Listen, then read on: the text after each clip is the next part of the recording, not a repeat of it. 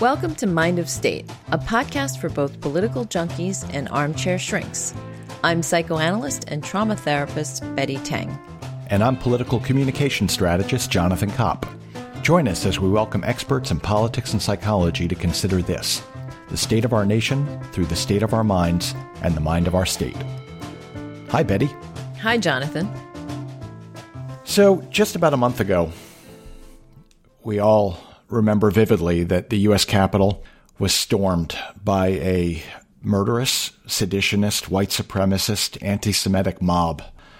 They were armed with guns and knives and bear spray and pipe bombs and nooses and all the rest. They came to fight.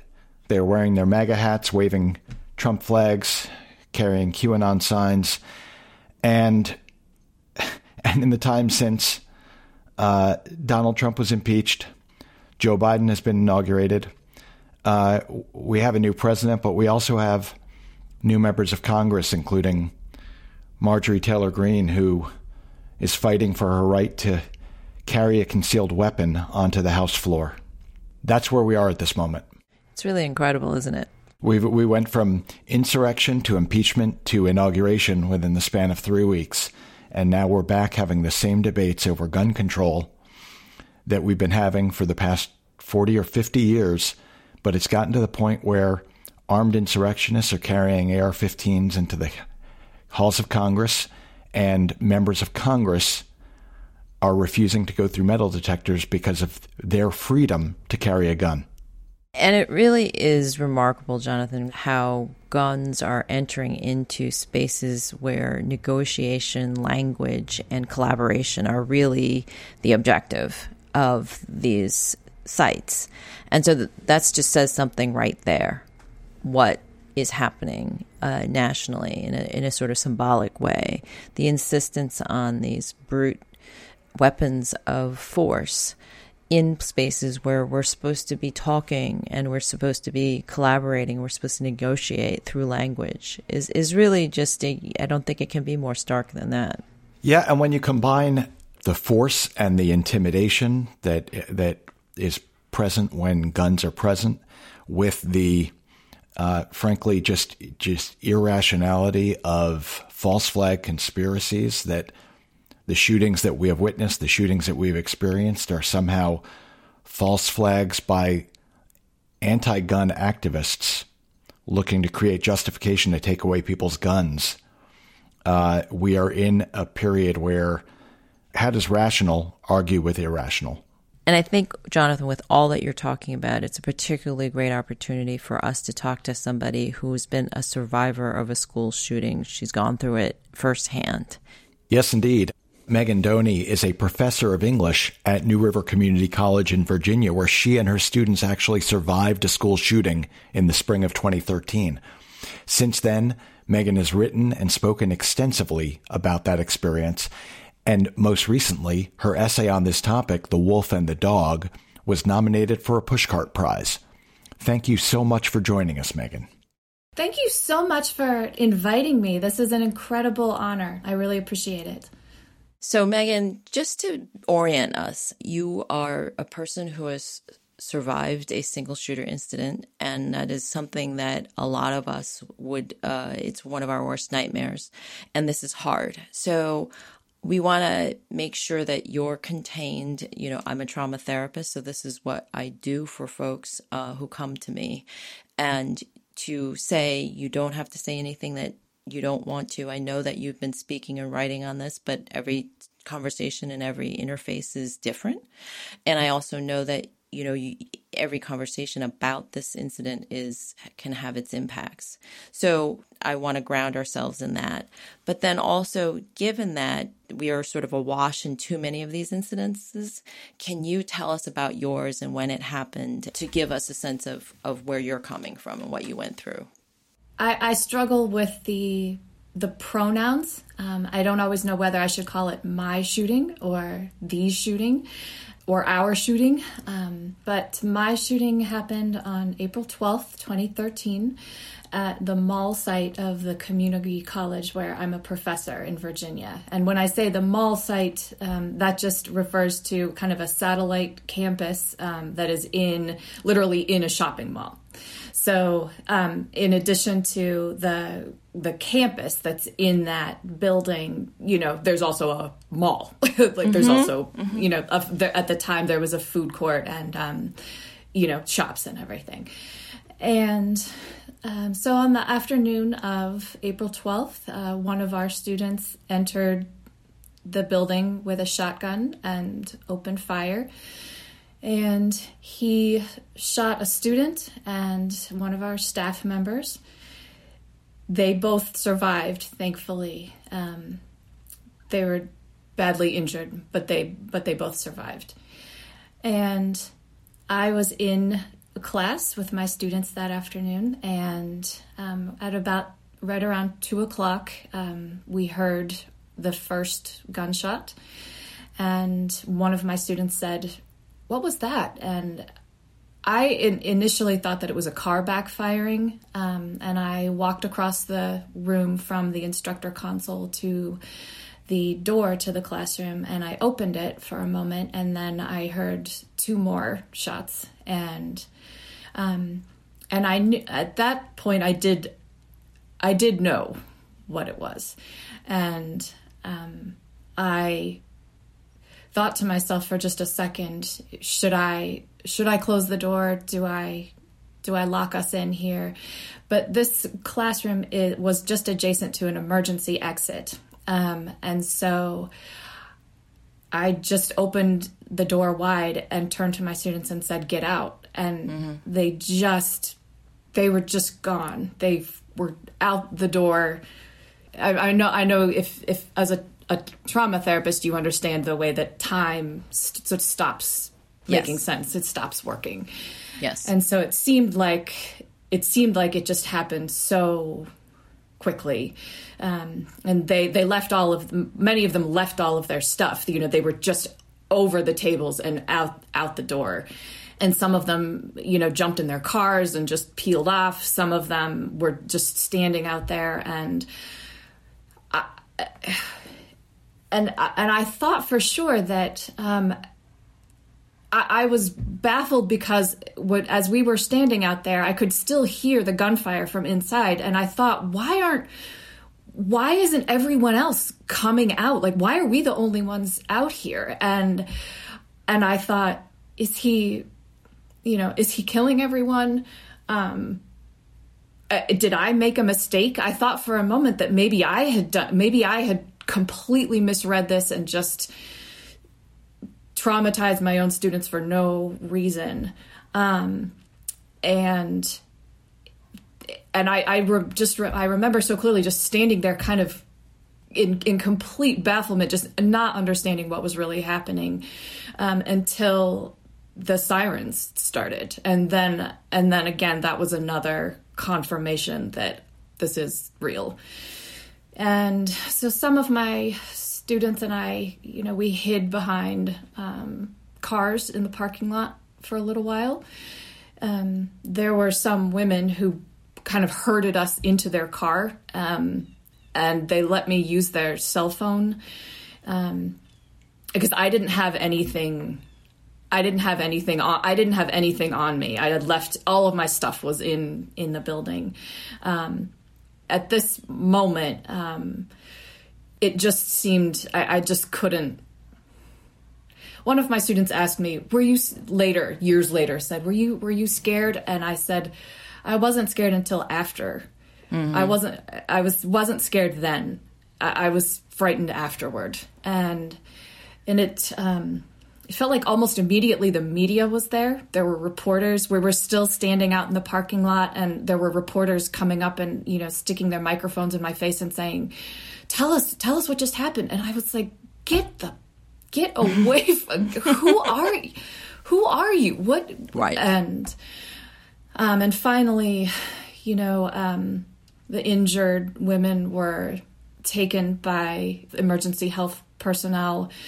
The shooter was subdued by an unarmed off-duty security officer who just shouted at him to put the gun down, and he did.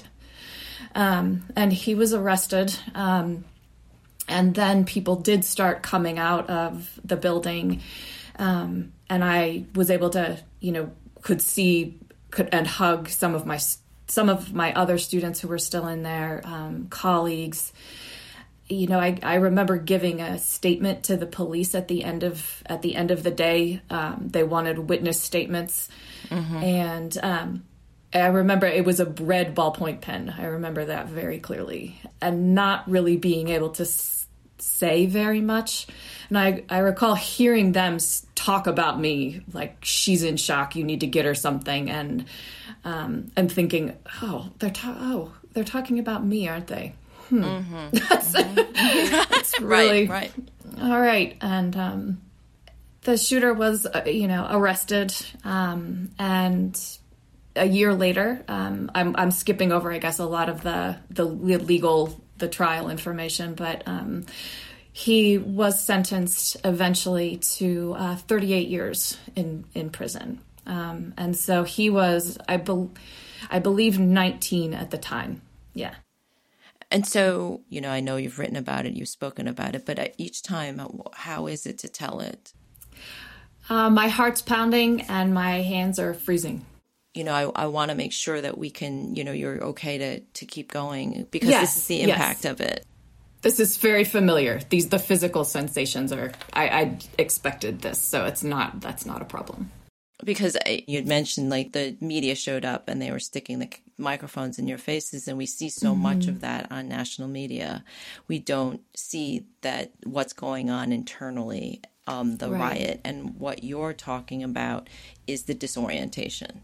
Like, even by the way you're recounting this, and this happened 2013, so it's almost 8 years ago in April. Yes. That day was, as you said, any other day, and then it became a significant day. And so how has it been since? How did it change you? Well, I'm a very good student.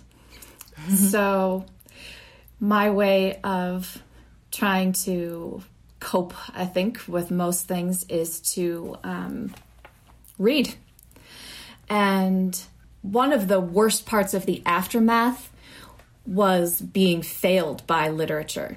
And that was actually devastating.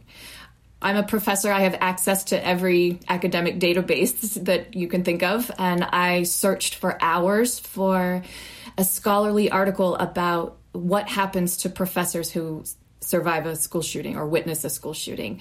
And just for additional context, at the time I lived in Blacksburg, Virginia, which is where Virginia Tech is. So my shooting was the second school shooting in this county in a 5-mile radius. So one might think that there would be a lot of literature about educators who had been through this, and there was nothing. I found a PhD dissertation from Finland and then one dissertation from this country, and there was no scholarly research other than those about the impact on professors. I found all kinds of stuff about students, how to support students, sort of organizational culture, safety measures, and all that. But I needed someone to say, here's what's going to happen to you. This is what it's going to be like 3 months out, 6 months out, a year. This is the percentage of teachers who are still able to go back to the classroom. Yes, you are normal. I really needed someone to say, what you're feeling is normal and you are going to be all right. And when I didn't find that, I thought, maybe I'm not going to be all right. And I had, you can see the bookshelves behind me. I mean, I have books about travel, divorce, loss of a child, loss of a sibling, loss of a pet. I had memoirs about everything that you could think of, and there were no memoirs about an educator surviving a school shooting. So I thought, oh, I guess that's what I have to do. I guess that's the book that I'm going to have to write, because I really just needed to write my way out of this and to say, you will live, you will be able to go back to the classroom, you will be able to find that joy again with your students, and you are gonna make it through this. I'm struck by what you're saying, that yes, you are normal, and while that's comforting, it's also quite disturbing that being a survivor of a school shooting is somehow a new normal, that this is an occurrence that we have learned to live with through the first-person experiences of people like yourself, and the proliferation, both within your county and just across the country, from Columbine to Sandy Hook and Parkland and yours and so many. Mm-hmm. And a myriad of other ones in between. So you've come out the other side. And are you a changed person? Yes. I don't, yes. I mean, you go from being Megan, who, is picking up the groceries and prepping for the class and interacting with her family and her neighbors and living her life, to Megan, who has survived a school shooting. And now you're a changed person. Can you talk about how your own perception of yourself and your place in the world has changed? In one of the essays in my essay in creative nonfiction that came out in the fall, one of the things that I mentioned in there is this a new awareness of doors, and so one of the ways that architecture rearranges itself is that now I never paid attention to where the door was, and now I'm looking for something like that. I can think of, a moment in which I saw a teenager at the library with his hands in the pockets of his hoodie, and I mean, I am just immediately thought, I know what's in the pockets of his. I know what that is. And of course, he's just got mittens in there. But whenever I hear a siren now, I assume that it's a school shooting. Especially in April, because April was the month of Virginia Tech, my shooting, Columbine. I just assume that if there's a siren in April, it must be a school shooting. So, and I have in my mind, I've been working over a poem actually about this, that, all other emergencies are canceled in April. There's no other reason for a siren. It can only be a school shooting.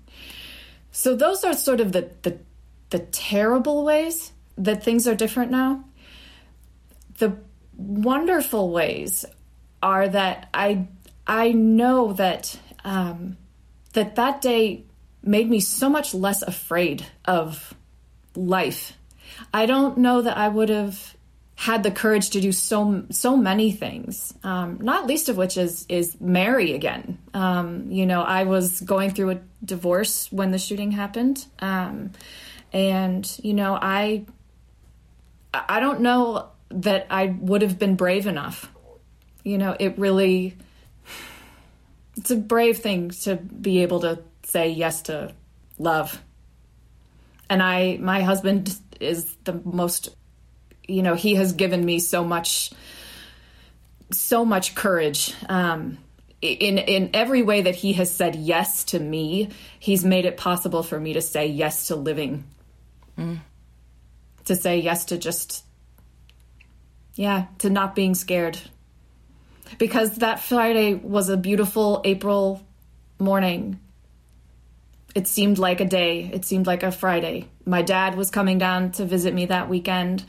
I knew that he was going to probably be at my house when I got home.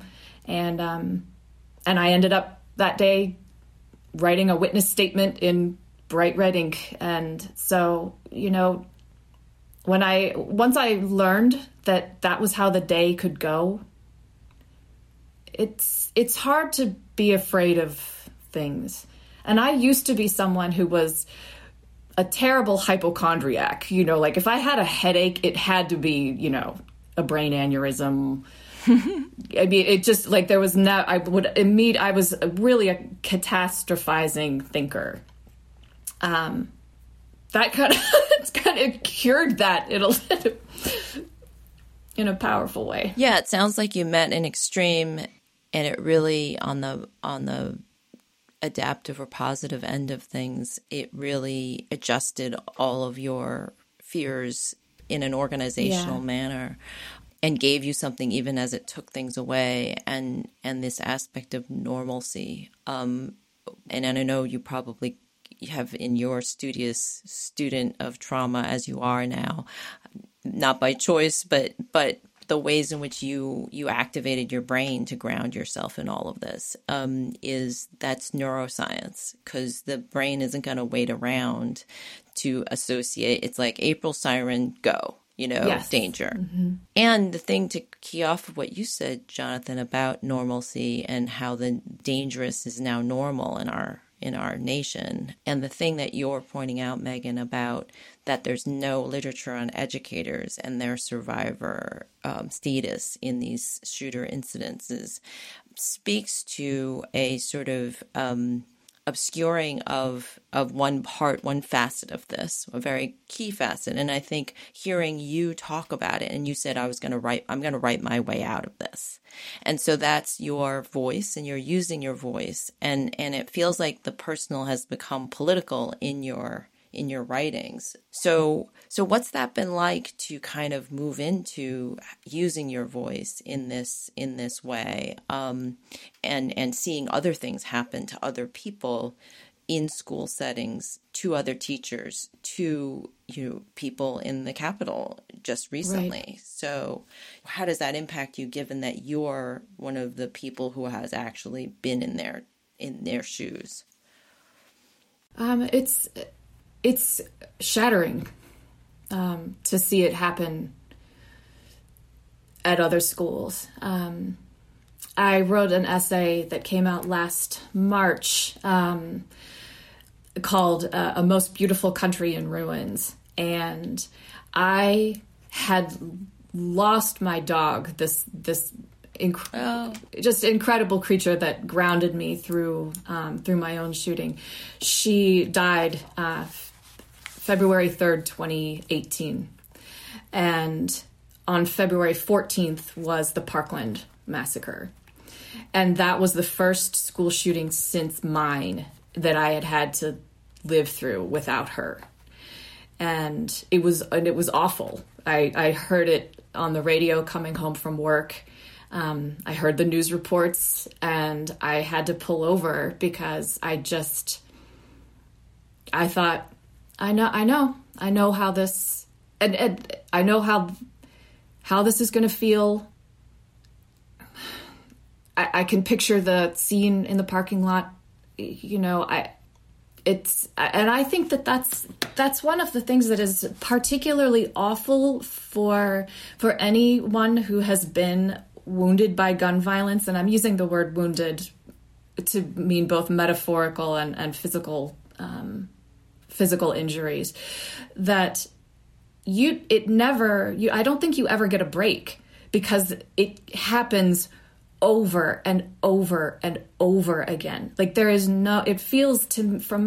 me, it feels like there's just no respite.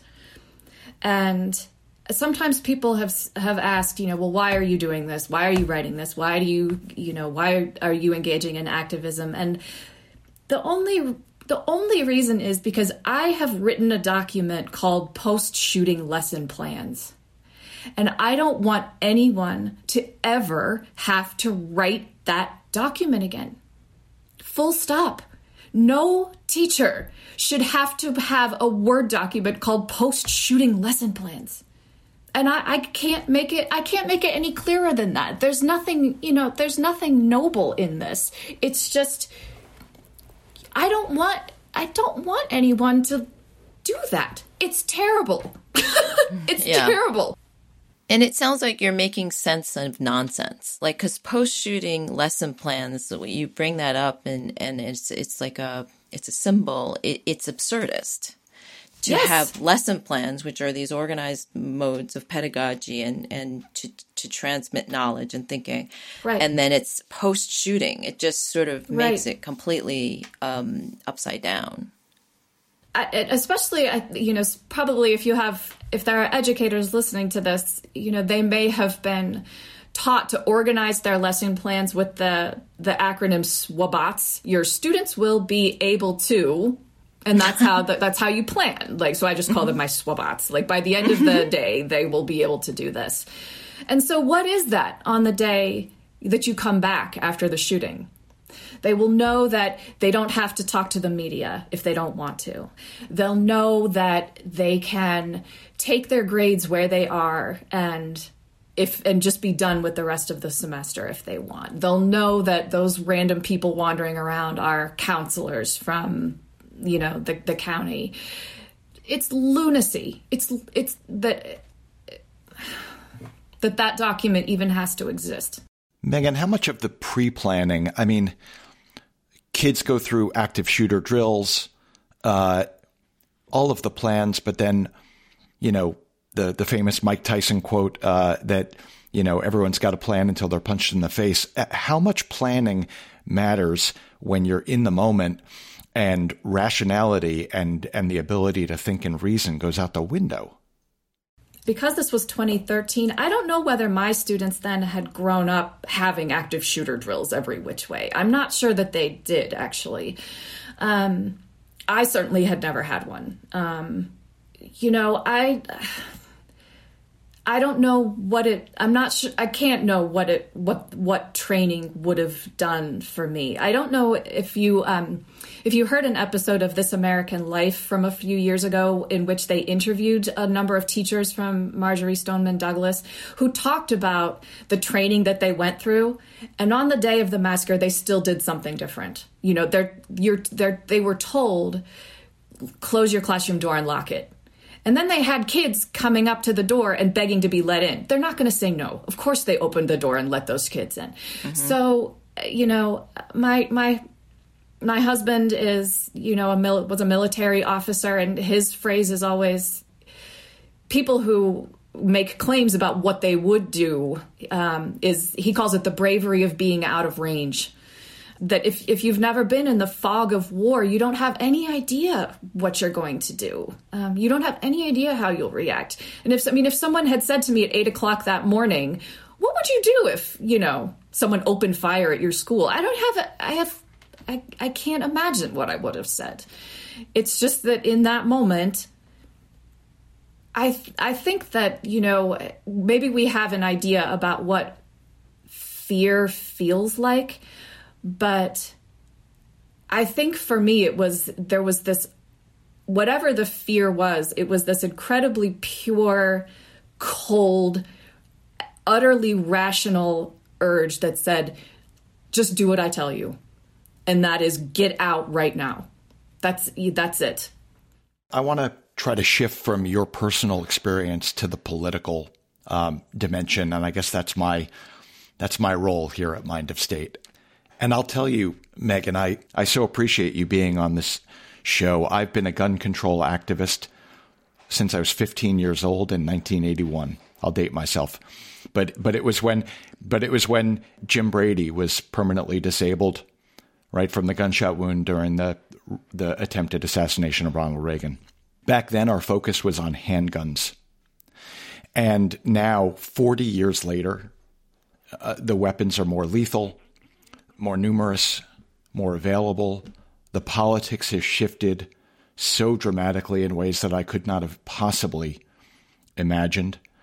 You've been out on the front lines of advocacy from a personal experience, and you've turned political.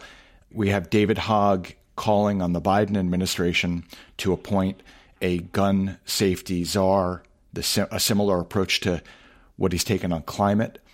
Are you more optimistic, less optimistic? We've been, it seems like there have been moments and we've been let down time and time again, but yet the vast majority of the American public supports common sense gun reform. Right, they do. What are you seeing and what are you feeling? I think that there is reason to be hopeful, and that a lot of changes happen on the local level. They happen on the small scale. And because of that, since they're not on national radar, I think it's easy for some people to feel despairing and to say, oh, well, if Sandy Hook didn't change everything, then, and absolutely the lack of national response after that is unforgivable. However, there are states that have made incredible changes in gun regulation, and Virginia, is one of them. Lucy McBath, whose son Jordan was killed at a gas station, she's in Congress. Lucy, she's representing, a district in Georgia in Congress.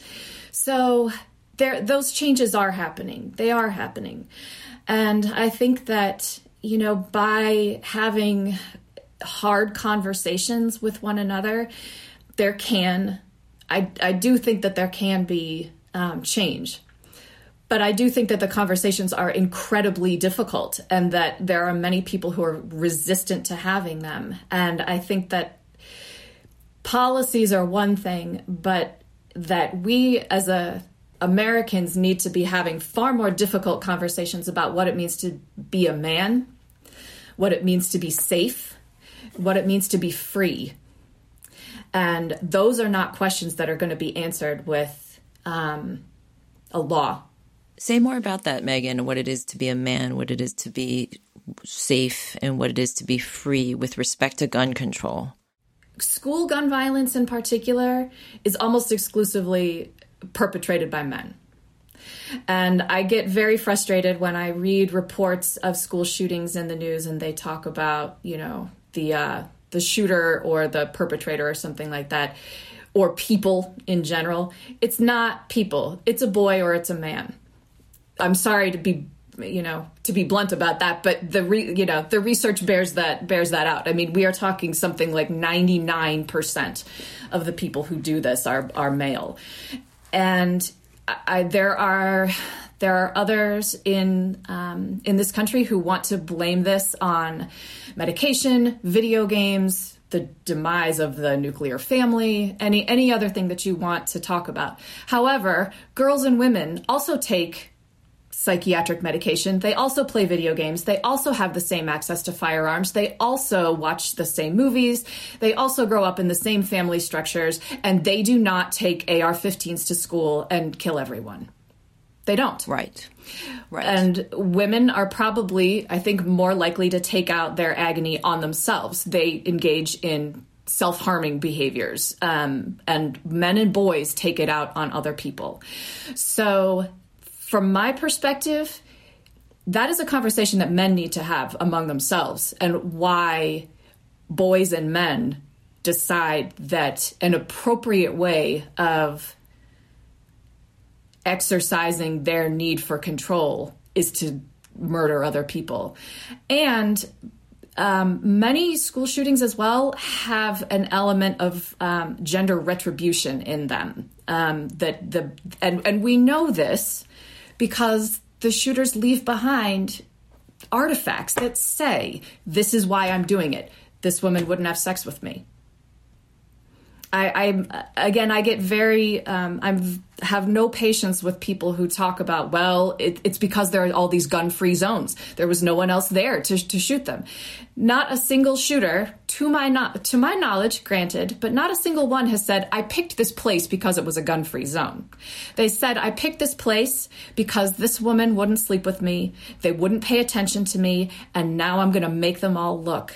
That's why. And culturally, we're really, I'm not sure why people are so resistant to listening to, like, the people who perpetrate this tell us why they do it. So, I mean, maybe that's what we ought to listen to. You're absolutely right, of course. But now, post January 6th, right? With the insurrection in the Capitol, which was predominantly male. Absolutely. Right. Stormed by, murderous, Yes. seditionist, white supremacists, mostly men, armed. But yet the debate has now shifted to a woman, Marjorie Taylor Greene, who wants to carry a concealed weapon into the Congress. And she is now one of the leading voices in this debate over gun control, and freedom is the word that she invokes. And yet Lucy McBath, also from Georgia, is on the other side of this debate. And so I wonder how gender is going to impact the debate in the present moment. I do too. And there are a lot of women who have bought into this idea that guns are protective. But again, the evidence is overwhelming that a gun in the home endangers women by factors of hundreds. That you're much more likely to be shot by your partner with that gun. It does not keep women safe. And again, I think that we have to have some much more challenging conversations about what safety really means. Because is it safety from something or freedom? I do a exercise with my students sometimes where we talk about the word freedom, and you can follow it with freedom from, freedom to, or freedom of. And we try to fill in a lot of those blanks and think of and see, well, what we're talking about, freedom of speech, freedom to associate or something. And I want them to kind of unpack what sort of values and beliefs are embedded in the way in which we complete that phrase. But there has to be a freedom from stochastic terrorism. Yes. Right. In schools, in the movie theater, at the concert, at church. I mean, what public venue hasn't been the scene of a mass shooting so far? I'm not sure that I could name one. I just think that those questions about what it truly means to be safe are again much more difficult and much more challenging than hammering out legislation. Not that I've ever hammered out legislation. Writing policy is certainly hard, but in a world where the politics are fraught with emotion and a lot of irrationality, it's that much more difficult. And I'm struck by listening to you that you are so rational and thoughtful and evidence-based and nuanced. And I wonder how proponents of gun reform can possibly engage when the opposition that is defending the Second Amendment is being fueled by false flag conspiracies, crazy theories, lack of logic, lack of evidence, and an unwillingness to even engage in the consideration of data and evidence. What's your experience been when you're coming from the rational and confronting the irrational? I honestly don't feel like I can do that anymore. Like I can't. As you said, I'm not sure what the point is in engaging.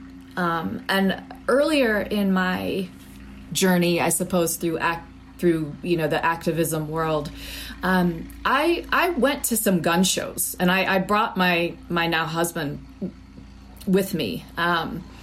And because I thought, well, okay, like go and, if you're going to work in this, if you're going to have an activist role, you should know what happens at a gun show. You should be able to say what you should have firsthand experience with seeing things. And, what we see are people in the parking lot selling guns out of the back of a truck. We see vendors in that gun show selling Nazi memorabilia and swastika flags. And, I I see people, there are private sellers even at gun shows who will sell an AR-15 for cash. And I said, so do you mean to say that if I write you a check for $1,700 right now, I could walk out with this? Yep. And under the law, I'm a responsible gun owner. Right. You could drive a truck through the loophole. Right. Because I bought that legally. And, it's very difficult and painful. And it's just, I don't see any point in it anymore to really try to have a conversation with someone who says to me, well, you should have had a gun that day. Or, well, if you get raped, that's your own fault because you weren't carrying. I can't do that. And so I just think that the best thing for me personally is just to be as good of an advocate, as I can for the things that we do know make a difference. Like, lock your guns up.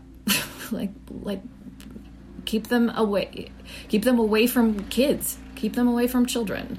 That background checks work, emergency risk protection orders work. These are not things that take away anything from anyone. That's right. And I think look, the progress is being made even if we have to measure in glacial terms. The NRA is in retreat. They're moving from New York to Texas. And as we see, to your point, that these Second Amendment activists are also wearing swastikas and carrying nooses and wearing sweatshirts with anti-Semitic Holocaust denial. The sides are showing pretty clearly where they are and who they are. And hopefully we are seeing progress. Too late, not enough, but hopefully we're getting there because of the bravery of people like yourself who are sharing the experiences they've had. Yeah, and Megan, what you speak on, which Jonathan rightly illuminated, is that you speak from a position of experience and common sense, of which a lot of is in short supply right now. As you move forward through this journey, this transformation, as you've called it, where are you at now, and where are you going to take this, if you can even say? Well, I continue to, as an activist, I guess I continue to show up when I can. I'm not affiliated with any particular group or organization right now, but, I certainly speak up and show up at meetings when something related to gun violence prevention is on the floor. But really, I think right now the what I have been working on the most is my book that I've been working on this essay collection about, life after the shooting. And the essays really all, I think, try to interrogate this question of safety and what it means to live knowing that nowhere is safe. So the tentative, the working title of the collection is Unarmed. And I think I see that as having, multiple meanings, that, I've choose to live unarmed. Like, I don't carry a gun. I don't have one in my home. I can't think of a situation that's going to change my decision to do that. But I think I also want to live unarmed. And meaning that I want to say yes to what might happen. I don't want that day to control every decision that I make from now on. And I want to be open, and I want to be vulnerable, and I want to love and be hurt, and to accept that whatever happens, that, I know now that there's no such thing really as that safety is as an illusion. And so why not walk gratefully into whatever is ahead of you? Spoken like a true survivor. Megan, thank you so much for speaking with us and sharing your insights. They are invaluable. Thank you so much for having me. It was a great honor to be here.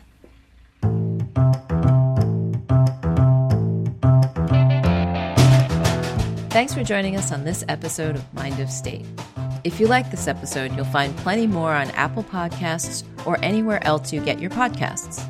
You can also find us on Facebook, Twitter, and Instagram at Mind of State Pod. Our website is mindofstate.com. Mind of State is produced by Alita Cooper and Jenny Woodward. Special thanks to our co-founder, Thomas Singer. I'm Betty Tang. And I'm Jonathan Kopp. Join us next time on Mind of State.